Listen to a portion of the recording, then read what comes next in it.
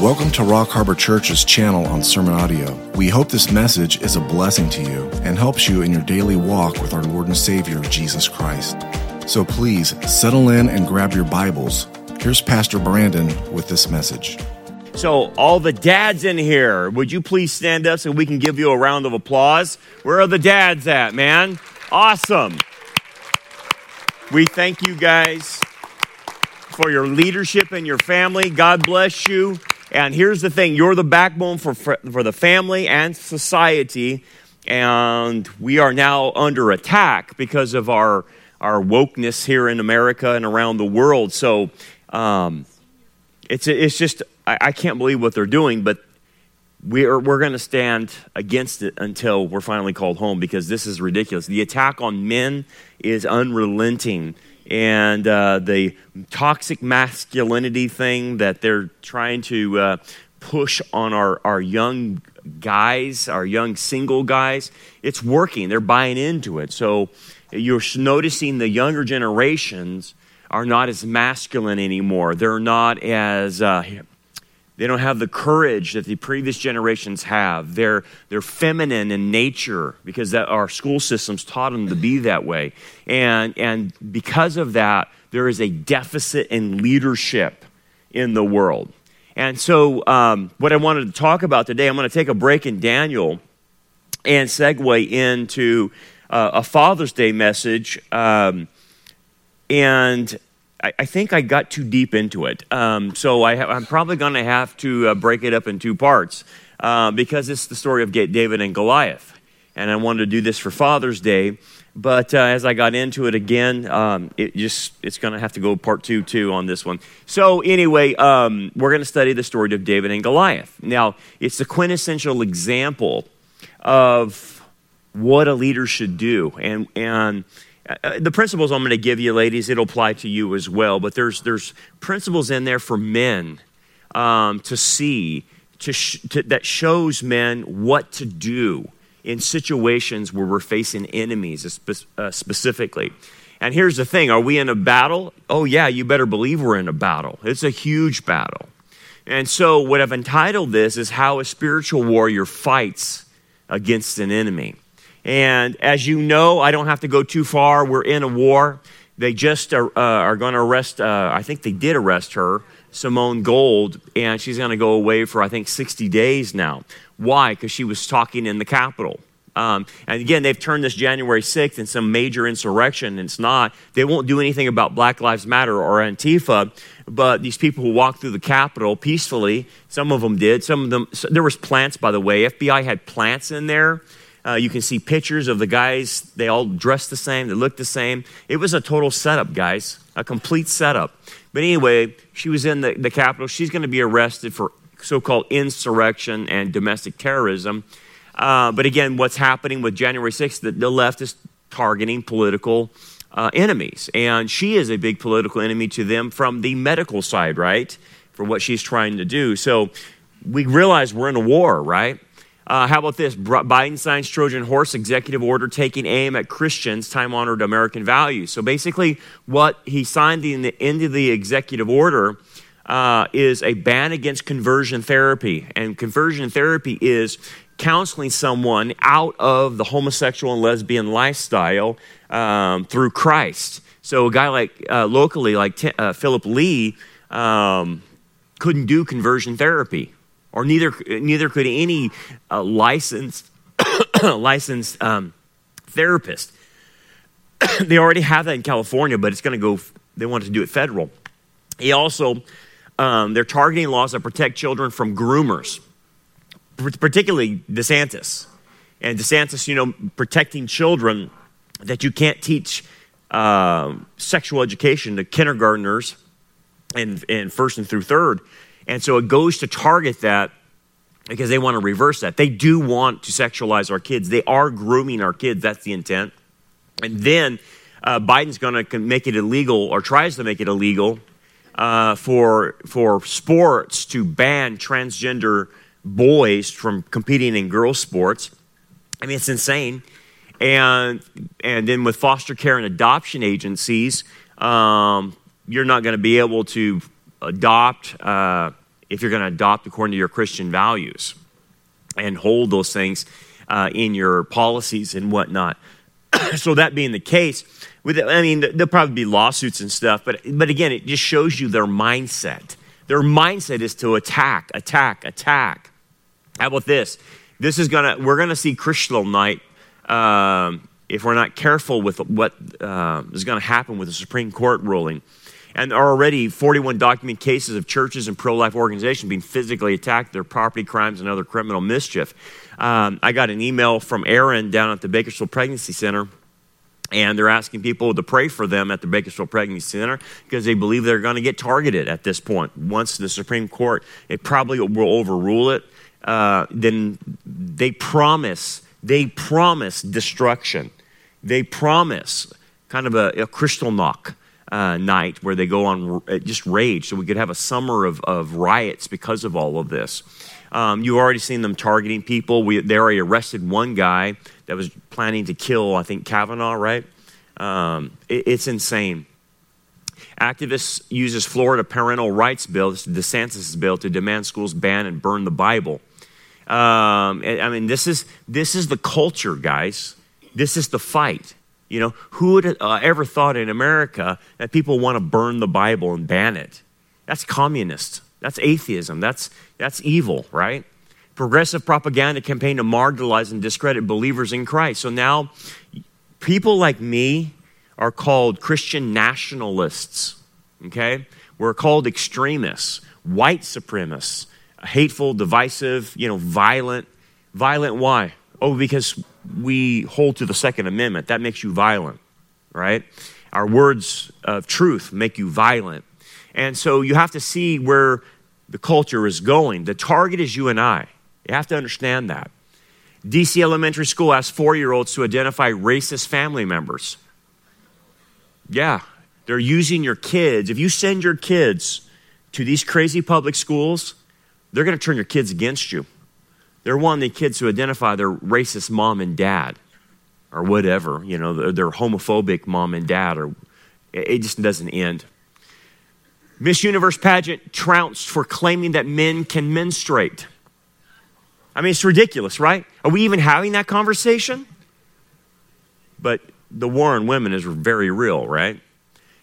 Disney's Big Gay Lightyear is the latest woke box office flop, and thank God for that. That no one's really going to see it because it's so wrapped up in Disney's wokeness that no one wants to subject their kids to that filth. It's sodomy. I'm sorry. It's just that's Sodom and Gomorrah stuff. So I hope they go bankrupt. Actually, I pray Disney goes bankrupt. I hope Disney would just go away. They're just a bunch of leftists. Now, here's the thing I'm going to show you. This is a puke factor, okay? But I want to show you this because I want you to understand that when we say we're in a real war, we're in a real war. Our country is divided.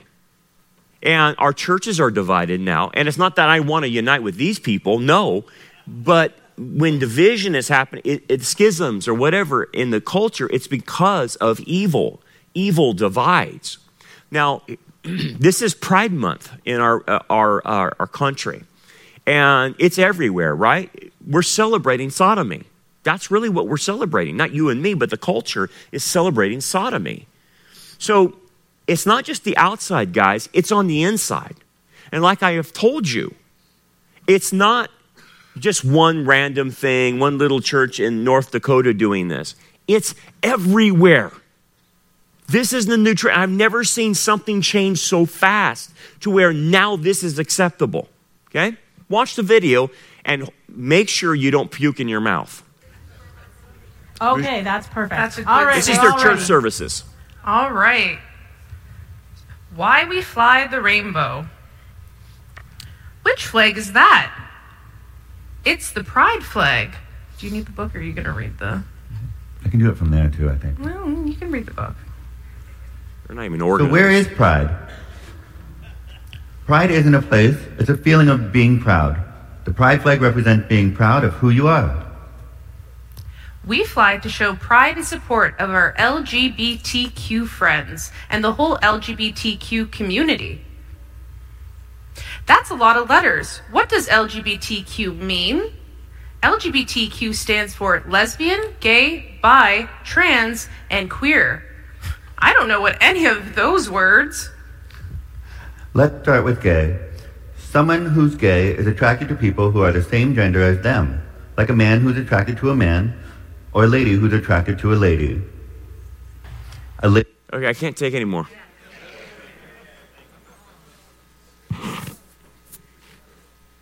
That's going on in the church. That's a church service.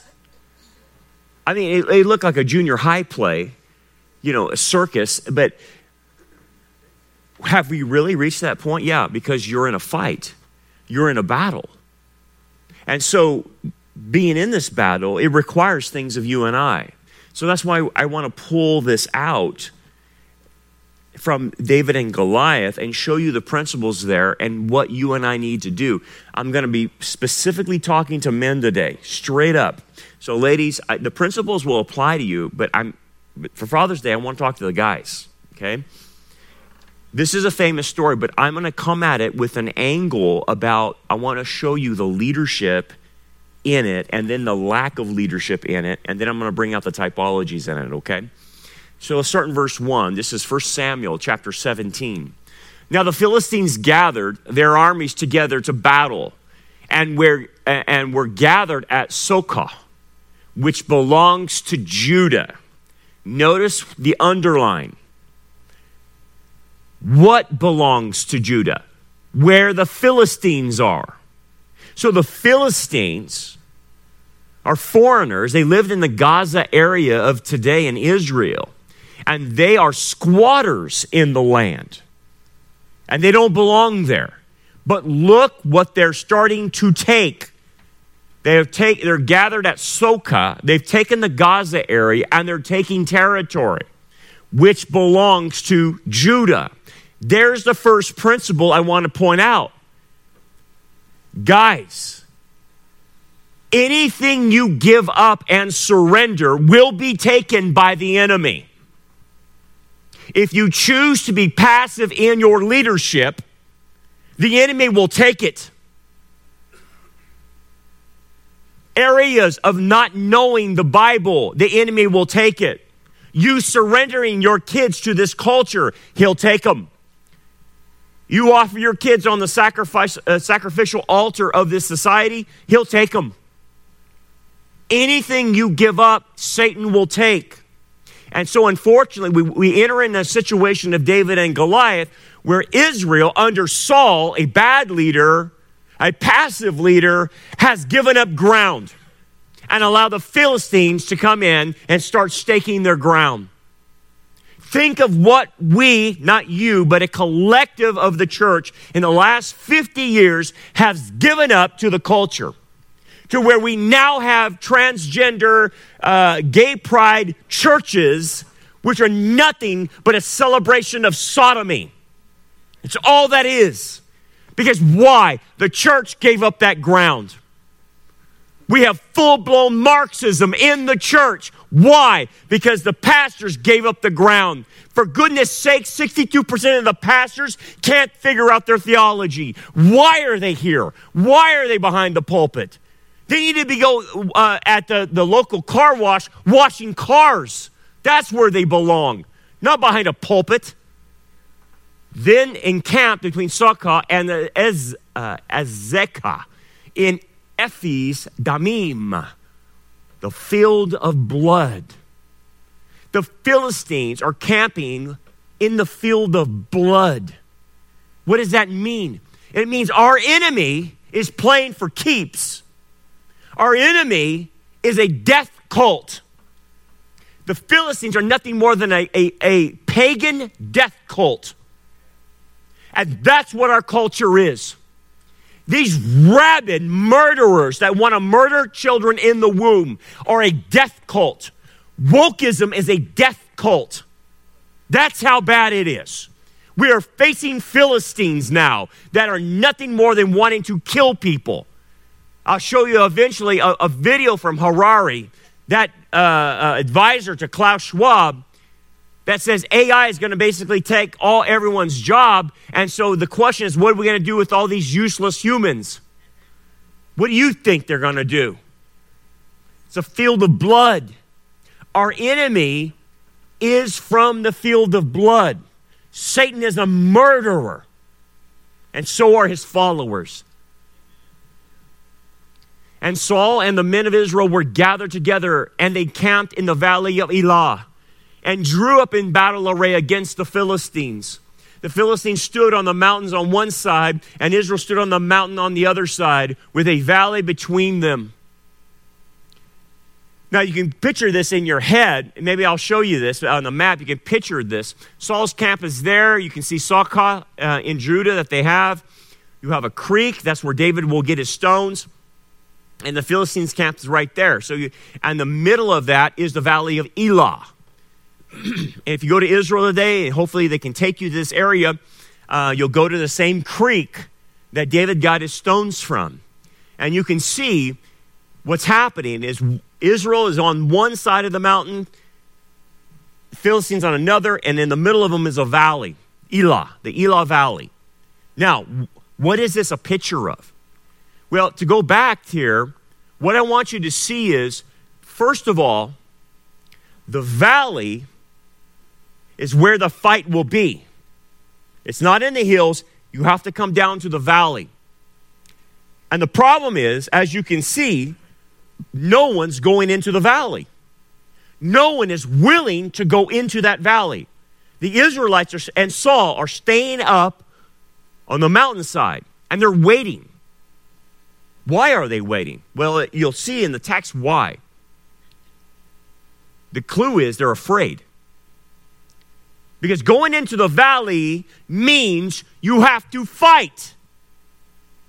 And that's the key leadership understanding. If you want to be a leader, you have to be willing to engage in the fight. It is not enough to stand on the sidelines in your battle array and watch other people fight.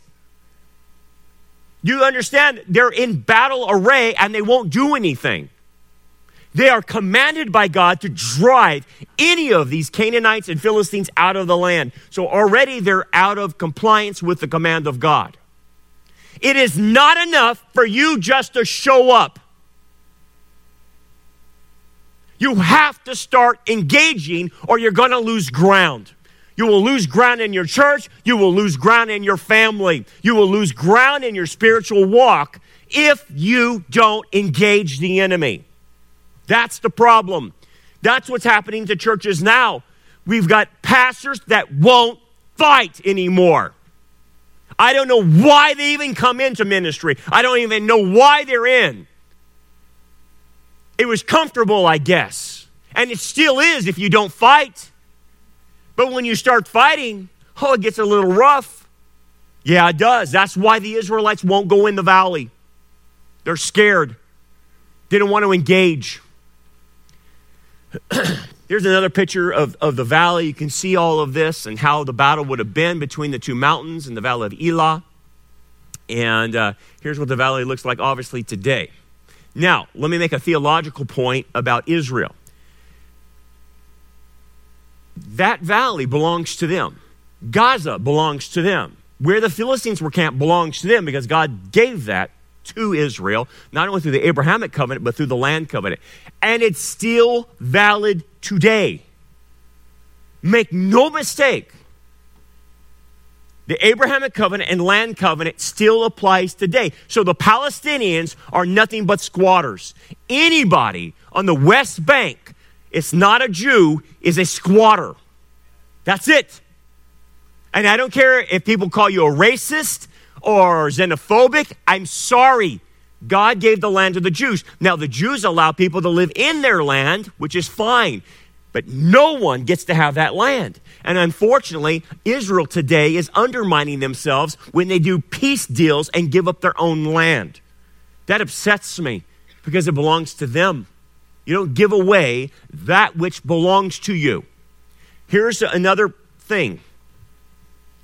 Israel, unfortunately, its leaders, because a lot of their leaders are leftists, Now, when you support Israel, it doesn't mean you support the political aspect of Israel. It means you support their right to the land and you support their existence as a people group, okay? But their government, because they're full of leftists, have the mentality that they can give things away and appease evil by giving more to evil. Let me ask you this. It doesn't take a rocket science to know that. So if you're doing foreign affairs with Israel, what would you tell their cabinet? Hey, man, if you give any more land to the Palestinians or the Arabs or the Jordanians, you think that's really going to have peace after that? No, because they just want more. It doesn't appease them. You'll become Neville Chamberlain. You don't appease evil, you show power. Anyway, principle. We must fight the spiritual battle so that we don't lose ground. And that will mean we have to enter the valley of Elah, or the valley of fear. You will have to enter that valley. You can't sit on the sidelines anymore. And the thing is, that valley of fear, it is real fear, but you are told 144 times in the Old Testament and New Testament, fear not. Go into the valley. Go into the valley of the shadow of death. Go into the field of blood. Do not fear. 144 times it says that. And a champion. Now, the Hebrew word for champion is where we get the idea of a mediator. Okay? A mediator between the Philistines and Israel. Okay? Now, what you have to understand, as I'm going to unpack Goliath is a typology. He is a Nephilim, there's no doubt about that, but he is a typology. He points to the Antichrist, okay? And this champion that's supposedly trying to be a mediator is a typology of the Antichrist trying to be a counterfeit mediator. And he went out from the camp of the Philistines, named Goliath. Goliath's name means to lead into captivity. Interesting. That's in Revelation 13:10. Isn't that weird? How Goliath and the phrases point to the book of Revelation. Revelation 13:10 is about the Antichrist. Into captivity, those who lead into captivity they will go. Revelation 13:10. The point is this about his name. If you surrender to the Philistines or to this Goliath type of figure, which points to the Antichrist, you will be his slave. If you refuse to fight, you will become his slave. And if he wins, you will be a slave to him. Christ rescued us from the slavery of sin and death, the slavery to Satan. Our master was Satan before we got saved. We didn't even know it, but we're enslaved to him in sin and death. And Christ freed us. But unfortunately, people put themselves back into slavery because they won't fight. And so Goliath's name says, I will lead you into captivity. I will enslave you. What are they trying to do to us now? What do the globalists want? They want to enslave us. It's not for our betterment. They want to control us. And he's from Gath. You know what Gath means? The wine press. Another allusion to the book of Revelation. Revelation 14:17. That Messiah will tread the wine press and crush his enemies. So all this is pointing to the end times. By the way, in the city of Gath in Israel, there were 3 remaining places. This is one of the 3 remaining places that Nephilim were still in the land. Joshua had not expelled and killed all the Nephilim. So there were several giant clans even left into David's day. And one is Gath. That's where Goliath came from. And Nephilim, obviously, we've talked about this before, are hybrids. They have fallen angel fathers, but they have human mothers.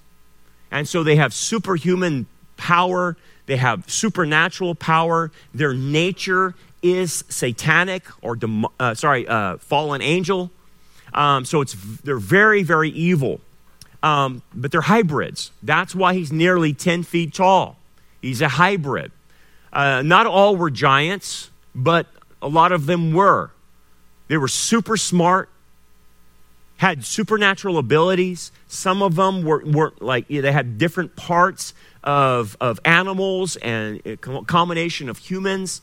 It just got crazy, man, before Genesis flood. That's the reason for the flood. But if you read Genesis 6, it'll say it happened after the flood as well. There was an outbreak of Nephilim in the land of Israel. I wonder why.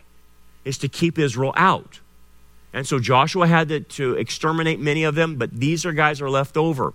Now, the interesting thing, if you ever read Buffalo Bill Cody's autobiography, he had a lot of interactions with the Sioux Indians here in America. And a lot of the Native Americans have stories of giants and these hybrids. Now, remember, the American Indian, the Native Americans that came not only in America, but down into Central America and South America, came over after the Tower of Babel.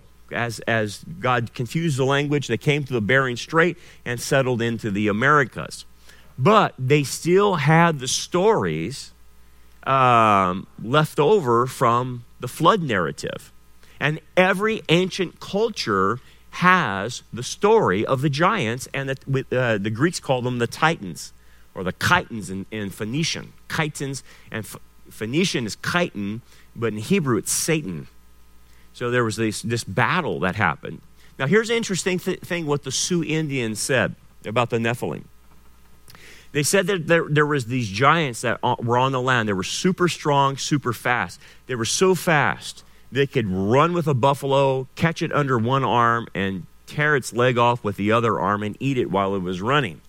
Again, you don't know how much embellishment is there, but I want you to see the core issue here. A giant, okay? And that these giants roamed the land, and they got so prideful. The Sioux Indians said that they got so prideful they didn't believe in the Great Spirit anymore and didn't say he was the creator. And so for that, the creator punished them by sending a flood. And in this flood, the giants ran and they went to high ground. But the flood just kept coming and coming. And finally, every giant was destroyed by the flood. That's the legend in the Sioux Indian.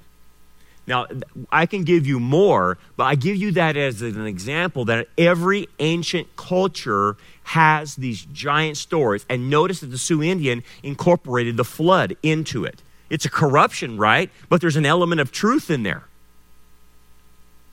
Interesting, isn't it? Some of the Indian tribes here, remember how you see them in the movies, but they would greet people with their hand up. Right? Have you ever seen that? The Indian greeting? They'll put their hand up. Why do they put their hand up? Do you know why? Because one of the interesting things about Nephilim is they usually had 6 fingers. And so when the Indian tribes were wanting to see if someone was human or hybrid, they had their hand hold up, and let me see 5 fingers. If I see 6, you're not human. And if you notice, some of the Nephilim in the Bible had 6 fingers on each hand. So that was kind of a giveaway. So anyway, I want to tell you that because that's who David is dealing with. He is dealing with a hybrid. Now, let me make a connection. It is extremely possible, based on biblical evidence, I don't have the time to go into this, through deduction, that the Antichrist possibly could be a Nephilim as well. Nimrod, the first typology, was a Nephilim. Goliath is a Nephilim. And it's very possible that the Antichrist will not be fully human. Again, that's for another session. That's for another lesson. And I don't have time to go into all of that. I just throw that out there for your study. He had a bronze helmet. I want you to notice how many times bronze is referenced. And I want you to count how many pieces of armor and weapons he has. Bronze helmet on his head, and he was armed with a coat of mail. The Hebrew is kakesheth, which means scales. His armor is in the shape of snake scales. You catching this? Snake scales.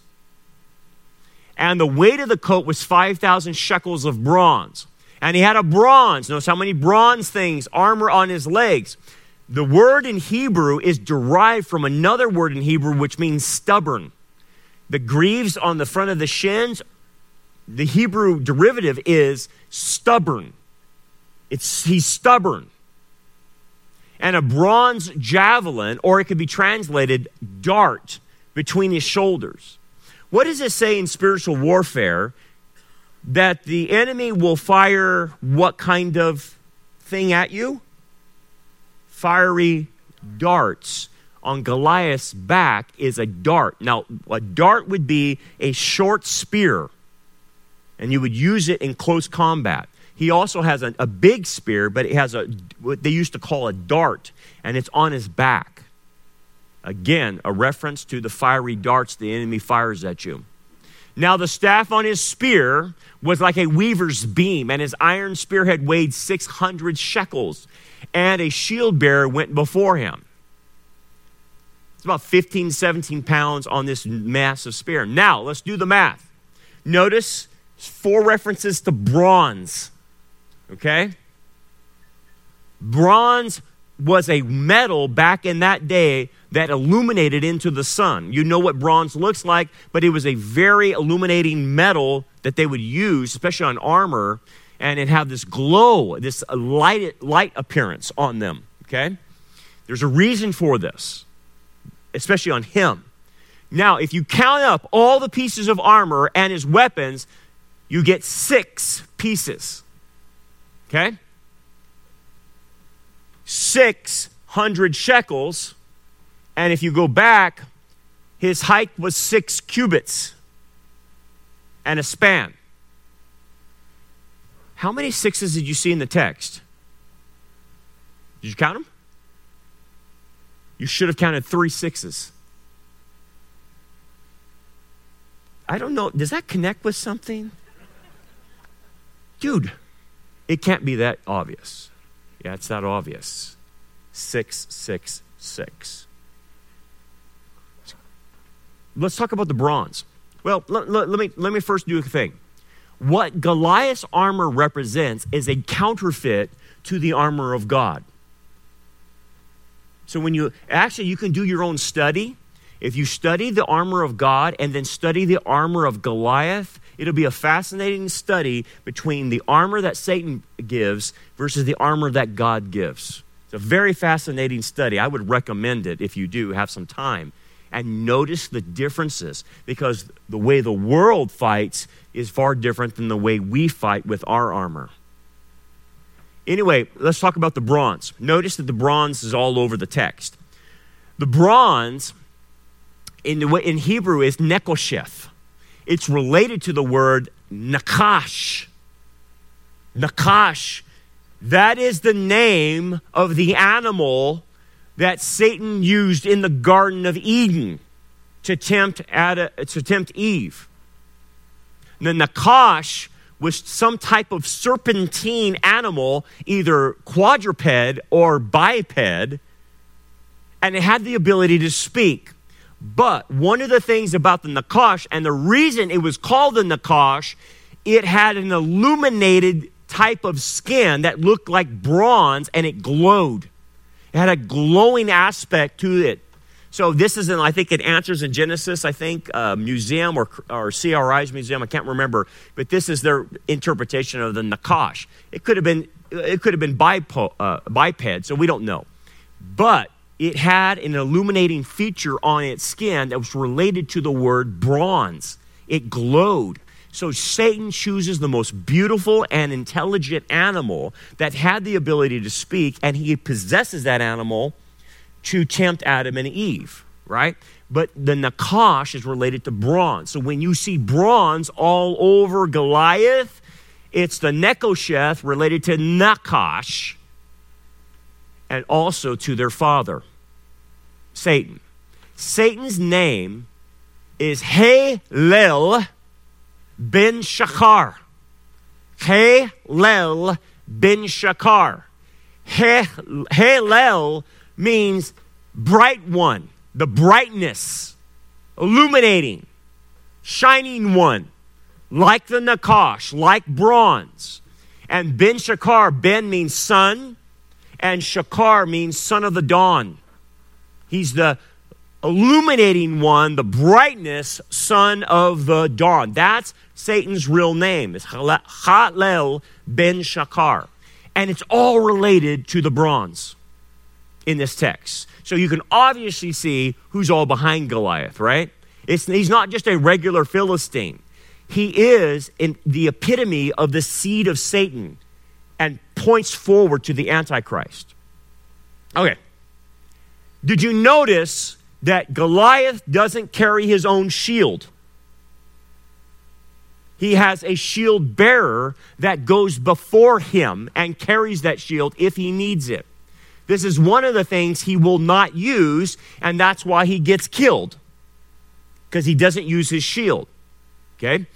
But notice he has to have another person that goes before him, that represents him. That sounds eerily familiar. If we're dealing with a typology of the Antichrist, then I want to know where his little buddy is.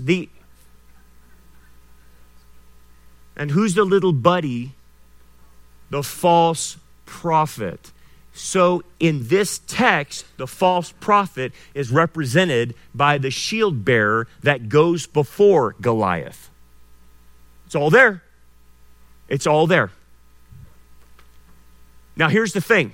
Back to leadership principles. We have a decision to make right now.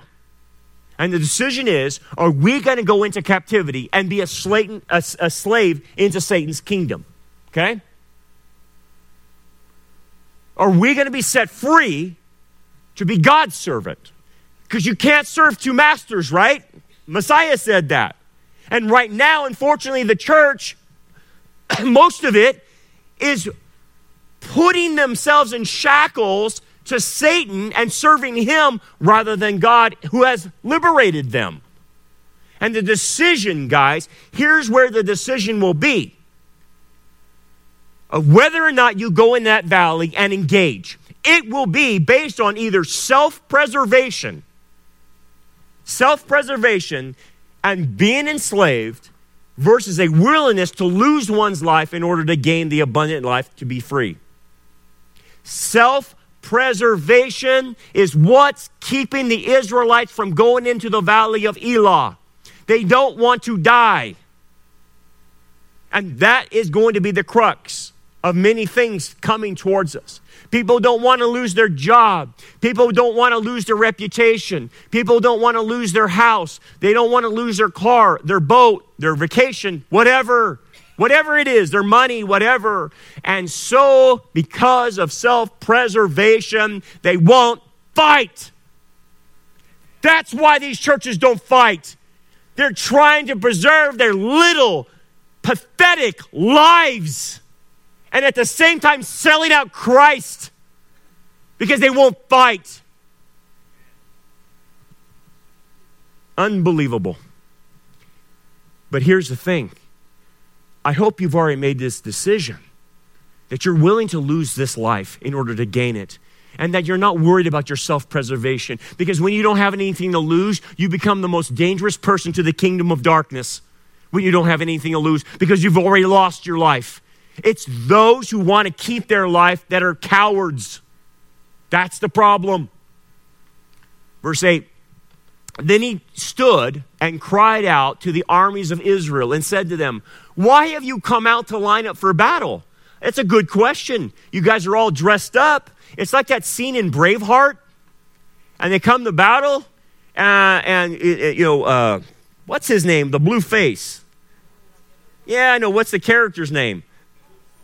Wallace. There it is. I went blank on that. Wallace.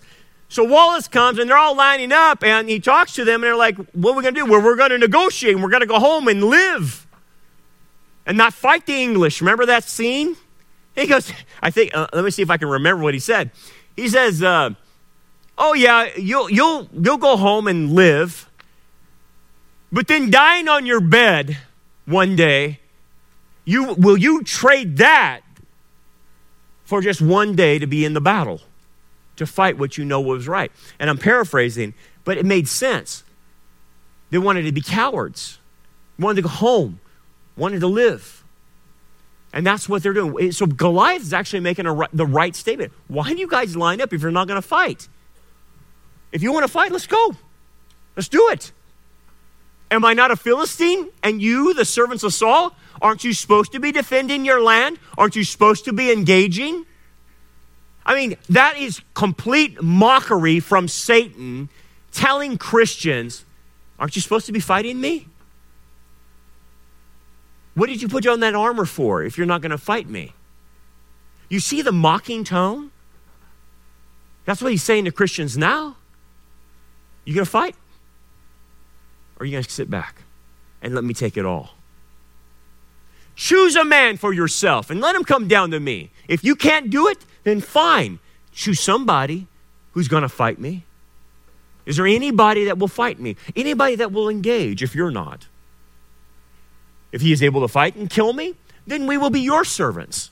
But if I prevail against him and kill him, then you shall be our servants and serve us. And that is exactly what's happening now. We are slowly becoming slaves to our government as they take and take and take more, and there's no pushback by anybody. They're coming for your guns. They're coming already for your kids. They're trying to groom your kids to be sodomites.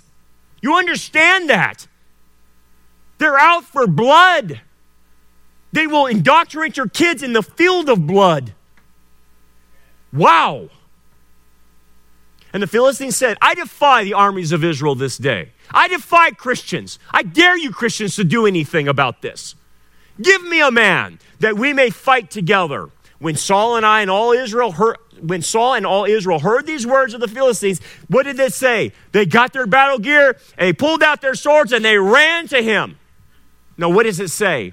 They were dismayed and greatly afraid. Thank you very much. But Goliath is completely right. These individuals following their coward leader Saul are nothing but that, cowards. They're greatly afraid. People say there's three, or basically they say there's two big emotions that people have: love and hate. What I saw over the last 2.5 years, there's another one you got to bring in. I think it's even more powerful than love and hate. It's fear. It's fear. It is the strongest emotion. I could not believe what I'm seeing because of fear. Men turning into cowards. Leaders turning into cowards. Politicians turning into cowards. I can't believe what I'm seeing. I think fear is one of the greatest emotions Satan is using on people. We just watched it. This should echo something. Israel cannot find a mediator to fight the battle. No one is willing to go. But what does it point to? It points to Revelation chapter 5. Then I saw a strong angel proclaiming with a loud voice, who is worthy to open the scroll and to loose its seals. And no one in heaven or on earth or under the earth was able to open the scroll to look at it. So I wept much because no one was found worthy to open and read the scroll or to look at it. What is this thing about? This is the title deed back to earth, to gain back that which was lost by Adam and Eve. And no human being can open this and purge the earth of evil and can fight the ultimate Goliath, the Antichrist. What does it say in the book of Revelation? Who can make war with him? Right? It says that. Who can make war with him? One guy can. But one of the elders said to me, do not weep. Behold, the Lion of the tribe of Judah, the root of David, remember we're talking about David in this text, has prevailed to open the scroll and loose its 7 seals. It is the Messiah of Israel that is willing to go in the valley of fear and the shadow of death and fight the enemy. So if Christ has already done that at the cross, then we have no other option than to follow our leader. Christ has already met and defeated Satan. He will defeat the Antichrist. So we already have someone that went before us. But that's what Israel needs. They need someone to go before them that will lead them. Let's talk about fear. Look at the things that fear creates in people. It creates defeat before the battle is fought. Israel is already defeated and they haven't even fought, right? If you have it in your mind that I'm going to lose, you've already been defeated. It creates slaves before enslavement happens. This is why you're seeing Americans give up their rights. They're already slaves now. When you give up those rights, people turning in their guns now. They're slaves. And quite frankly, being a slave is comfortable for people because then they don't have to do anything. They don't have any responsibility. Fear creates death before death comes. You will die 1,000 deaths when you're a coward before you physically die. There will be nothing left of you when you're a coward. It will eat you out. It will eat you inside, and you will be nothing but a shell by the time fear has its way with you. It creates an inability to act when it's time to act. Notice that the Israelites just sit back and don't do anything. They're sitting there, nothing, no action. It creates indecisiveness when it's time to decide. They don't know what to do. Look, do they already have the commands of God to know what to do? Of course they do. They are to drive out the inhabitants of the land. They already have their marching orders. So if they're sitting there, I don't know what to do. I don't know what God would have me to do. Well, you fool, it's in the scriptures. It already told you what to do. But they're playing dumb. This is what cowardness does. It creates a blindness towards God's resources and shifts the focus to our resources. Well, what do you mean? The Israelites, because they won't look at Scripture, apparently in this situation, have been promised provision when they fight enemies, a supernatural provision. 5 Israelis can fight 100, and 100 can fight 10,000. According to Leviticus, I think it's 26. So the Israeli army has that provision, a supernatural provision when they fight. But apparently they either ignore that or don't know it. And because they don't know God's resources, they look to their own resources to handle the situation. That's what causes people to stress out. That's what causes people to have anxiety. They don't look at God's resources, they only look at their own. And when they look at their own and the situation that's in front of them and a Goliath standing right in front of them, they say, I can't do it. And you're right, you can't do it by yourself. You can only do it through God's resources. And that's what you have to look at. Whatever Goliath you're facing, you're not going to do it on your resources. You're going to have to do it through God's. It creates catastrophizing about the situation based on appearance instead of the reality of the situation. The appearance of Goliath is pretty scary, isn't it? He's nearly 10 foot, and he's a giant, he's a Nephilim, he has satanic nature. The dude's evil.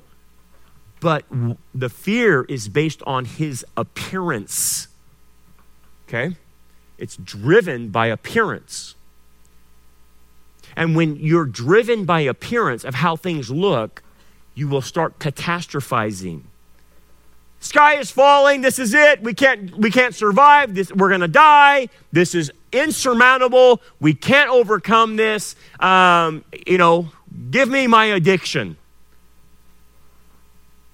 So when you look at the landscape of this world right now, it's overwhelming, isn't it?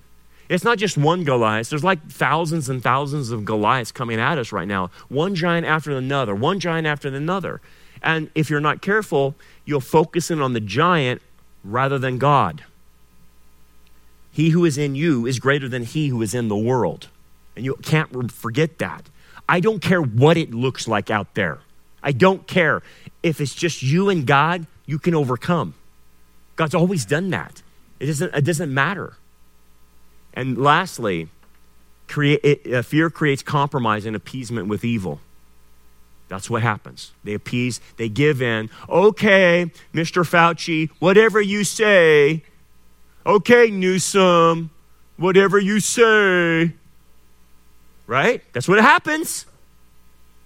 Biden, you want our guns now? Okay. Right? Slavery. Goliath means slavery. Now David. David means beloved. His name means beloved. Was the son of the Ephrathite of Bethlehem. Why? Of Judah. Why is that important? Because now you're moving into the typology of the Messiah. And David is the quintessential example of Messiah. David comes from where? Ephrathah, Bethlehem. Why is that significant? Because there was 2 Bethlehems. So he had to make sure he was from Ephrathah. And guess where Messiah was born? Bethlehem, Ephrathah. It signified he's from the same, Jesus is from the same town from David because he's his ancestor. And what tribe is he from? Judah. What was predicted in Numbers 24? A scepter, a star shall rise out of Judah. Right? The Messiah, the one that will fight the battle. So here we are with a typology. Now we have an individual that will fight the battle. And notice, whose name was Jesse. Jesse, obviously the father. But out of Jesse's stump will come a root out of Jesse, Messiah. And the man was old, advanced in years in the days of Saul. So that means that Jesse can't fight this battle. He's too old to be fighting. So he's going to send his boys. But notice what it says. The 3 oldest sons of Jesse had gone to follow Saul to battle. Notice the underline. 3 sons follow who? Saul. Saul is a bad leader. The names of his 3 sons who went to battle were Eliab, the firstborn, and he's a knucklehead, by the way. And I'll show you in just a bit. Next to him is Abinadab, and the third, Shammah. David was the youngest. And the 3 oldest followed Saul. Why did he repeat that? Why did Samuel repeat that? I got it first, Samuel, but why does he repeat it a second time that the 3 boys are following Saul? You catching it? When something's repeated, God's saying, pay attention, pay attention. They're following the wrong leader. Saul is a spiritual, dysfunctional individual. He looks great, remember? He's head and shoulders above everyone. He's charismatic. He looks like a warrior king. But internally, he's a shell. He's empty. There's nothing inside. He just looks good on the outside. So it tells you something about the boys. Now, let me bring some history into this. When David was even younger, what did Samuel do to Jesse? He came to Jesse, and God directed him to Jesse's house, saying, the next king of Israel will come from Jesse. So Samuel, go over there, and once you see the boy, you will anoint him as king of Israel. Remember that scene? So he goes there, and Jesse starts lining up his boys, starting with the first one, Eliab, then Abinadab, then Shammah. There was 8. I ate all of them, including David. So he goes through all 7, and Samuel says, no, no, no, no, in front of all the boys, in front of Jesse. And then he gets to the 7th, he says, is there any more? And Jesse says, well, there's little David out there watching film. I didn't think about bringing him in. Bring him in. And what happens is David comes in, Samuel recognizes that's him. Boom. Anoints him as a little kid. Now, I want you to think about this. The family dynamics. This is showing you the family dynamics. What do you think the other boys who saw David, the youngest one, be anointed and being told he's going to be the next king of Israel? What do you think happened in the family dynamics? They didn't like him. They didn't like him just like Joseph's brothers didn't like him. Remember that? They hated Joseph, and the boys turned like a sheep-killing dog on David. They couldn't stand him after that. It's called spiritual jealousy. Now, what God is showing in this text is very important for us to understand. He is showing evidence of why he rejected the other boys of Jesse.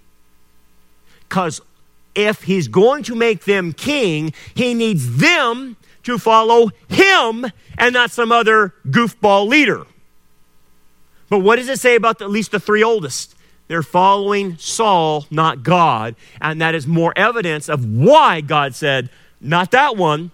So you understand God is not capricious, nor is he arbitrary. He already knows what the boys will do. He knows their character, and he knows in the future if they'll turn on him. And so he says, nope, nope, nope, for the right reasons. They don't have the character to be king because they lack the heart to follow me like David follows me.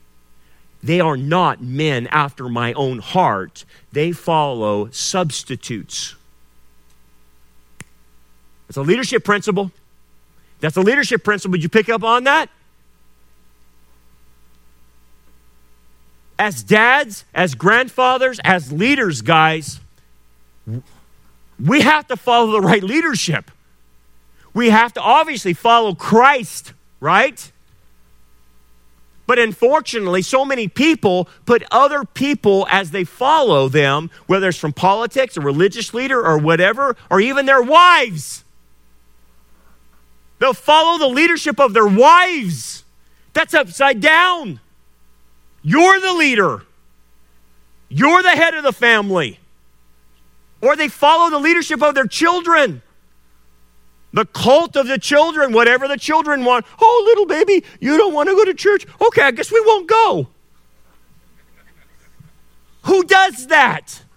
Well, Dad and Mom, I don't want to go to Rock Harbor's youth because they make me study, but I like going to Cotton Candy First Baptist because they have a rock climbing wall. Let me go there. You fool. You're being led astray by your kid. We have all these voices, guys, in our heads telling us what to do. There's only one you have to obey. That's it. And if you can get that one straight, you won't have any problem of who to follow. You won't follow goofballs that will lead you astray. And that's the thing here. So it says, but David occasionally went and returned from Saul to feed his father's sheep at Bethlehem. Notice what it's projecting David as. He is a shepherd. What is Jesus called? The Good Shepherd. Here's an interesting thing. Remember, look at how many, why does it focus on 3 boys? Because there's 7. Why 3? Why does he keep saying 3? 3, 3, 3. Because it's prophesied. This is in Zechariah. It is prophesied what the Messiah will do once he comes on the scene in Israel. I dismissed the 3 shepherds in 1 month. My soul loathed, which means my patience ran out, loathed them, and their soul also abhorred me. They were greatly disgusted with me and nauseated with me. Now, what is this a reference to? It's a reference to the first coming of the Messiah, according to the prophet Zechariah, and it's a reference to him dismissing 3 groups of religious leaders. And who did he dismiss in 1 month? The particular month is the month of Nisan. In fact, he did it in 1 week. Who did he dismiss? The Pharisees, the Sadducees, and the scribes. And like these 3 brothers of David, they hate him, and these 3 religious groups hated the Messiah. In fact, those 3 religious groups were so spiritually jealous, a parable was said to them, you will, in reference to them saying, we will not have this man to rule over us. And thus he dismissed them in one month, the month of Nisan, in the week of Passover. And he dealt with the religious leaders and dismissed them theologically. That's what happened the last week. So when you see this typology about 3, 3, 3, it's pointing to what the Messiah will do. Pretty cool. When you see that and you connect those dots, I'm like, this could not have been written by a man. This is supernatural when you see all these connection points, right? I'll end on this because we're going to do part 2 next time. Beware of following people who tell you what you want to hear instead of what we need to hear. And also that show you what you want to see instead of what you need to see. That is a leadership principle that all of us need to know. Look, guys, the warnings are out there in Scripture. They will tickle your ears. They will tell you what you want to hear. They will, in fact, exclude things to make you feel comfortable. But that's a lie. You're following Saul. Don't follow him. You follow Jesus and him alone. Let's pray. Father, thank you, Lord, for what we can learn from David's life. And we got more to look at, Father. So we thank you for this intriguing situation of seeing the bad leadership, but now seeing David come to light in good leadership. Help us as dads be the kind of leader we need to be for our families, for our kids, for our wives, for our community, for our church, Father. We thank you so much for the men gathered here today. They're doing such a great job in managing through this crazy world. Give them strength, give them courage, take away any fear and anxiety so they can meet the challenge of going into the valley of Elah. And I also pray if there's anyone here that hasn't come to faith, they would do so today by believing Jesus died on a cross for their sins, was buried, and rose on the third day, and gives everlasting life to anyone who will believe. We pray now in Jesus' name, amen.